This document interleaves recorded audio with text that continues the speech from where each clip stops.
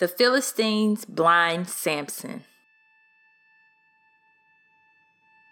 "How can you say, 'I love you,'" she told him, "when your heart is not with me?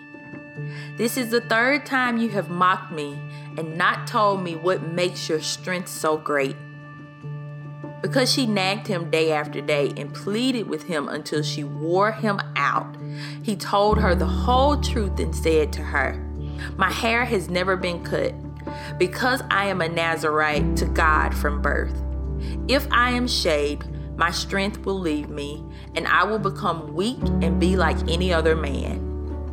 When Delilah realized that he had told her the whole truth, she sent this message to the Philistine leaders: "Come one more time, for he has told me the whole truth."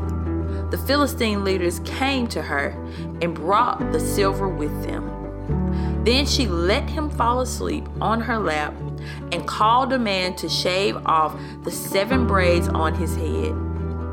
In this way she made him helpless, and his strength left him. Then she cried, "Samson, the Philistines are here." When he awoke from his sleep, he said, "I will escape as I did before and shake myself free." But he did not know that the Lord had left him.